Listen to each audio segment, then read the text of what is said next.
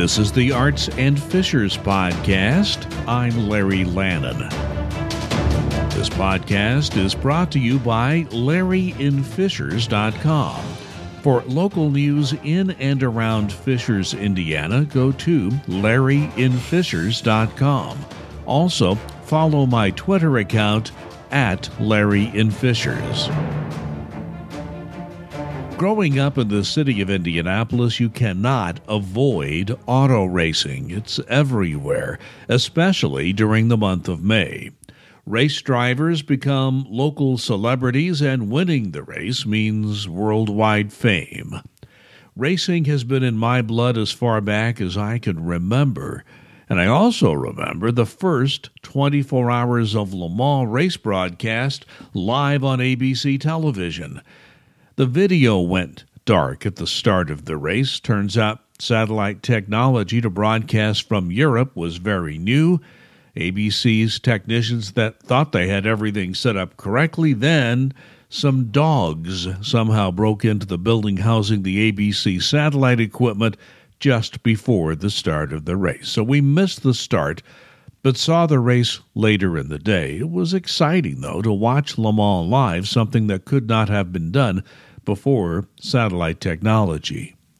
Now, later in life, I enjoyed watching the only American 24-hour sports car race, the 24 Hours of Daytona. A couple of years ago, I had the chance to see the 24 Hours of Daytona race in person, and it was everything I had hoped it would be and much more. So all that brings me to the film Ford versus Ferrari.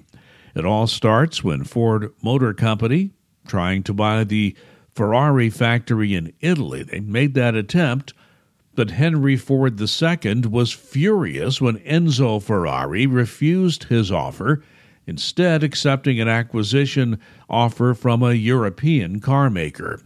It was then that Ford, known within the company as the Deuce, wanted one of his top executives at the time, Lee Iacocca. Remember him, he became famous later. Well, Iacocca was charged to find a way to break the winning streak Ferrari's racing team had amassed at the Le Mans race.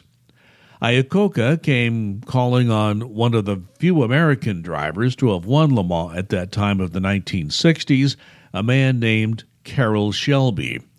A heart condition had sidelined Shelby as a driver after his Le Mans win. Iacocca brings Shelby into the Ford fold to put together a team that can beat Ferrari at Le Mans. Racing is center stage in this film, but like any good movie, this tells a story with great characters. Shelby pushes for his friend Ken Miles, a cranky but very skilled race driver, to be a part of the racing team. But Miles doesn't fit into the Ford corporate culture or image. In the first Le Mans, where Shelby brings the Ford team, none of the three cars finish, and Henry Ford II is furious.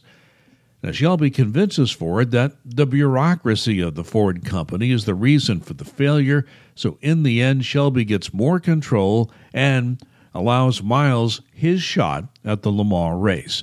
Now, I won't spoil more of the plot for you. I will say that acting in this film is top-notch.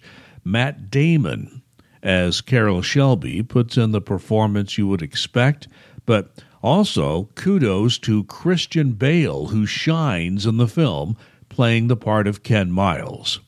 Director James Mangold and the writing team all do a masterful job of telling a compelling and personal story about racing, the people involved in racing, and the terrible dangers drivers face when in a race car.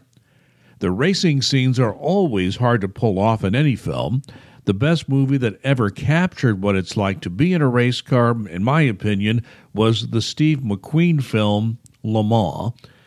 Now, the story wasn't much, but the racing scenes in that film were the best ever. I've seen a lot of good films this year, but Ford versus Ferrari ranks as the best this year so far in my book. The acting, direction, and screenwriting all come together here. Take in Ford versus Ferrari, and I guarantee you will have an enjoyable time at the movie theater. I give Ford versus Ferrari a grade of A-. And remember, I don't hand out A grades often, but Ford versus Ferrari has earned that grade. This podcast is brought to you by LarryInFishers.com. Check it out for Fishers News. That's LarryInFishers.com. This is the Arts and Fishers Podcast. My name is Larry Lannon. Thanks for listening. We'll talk again.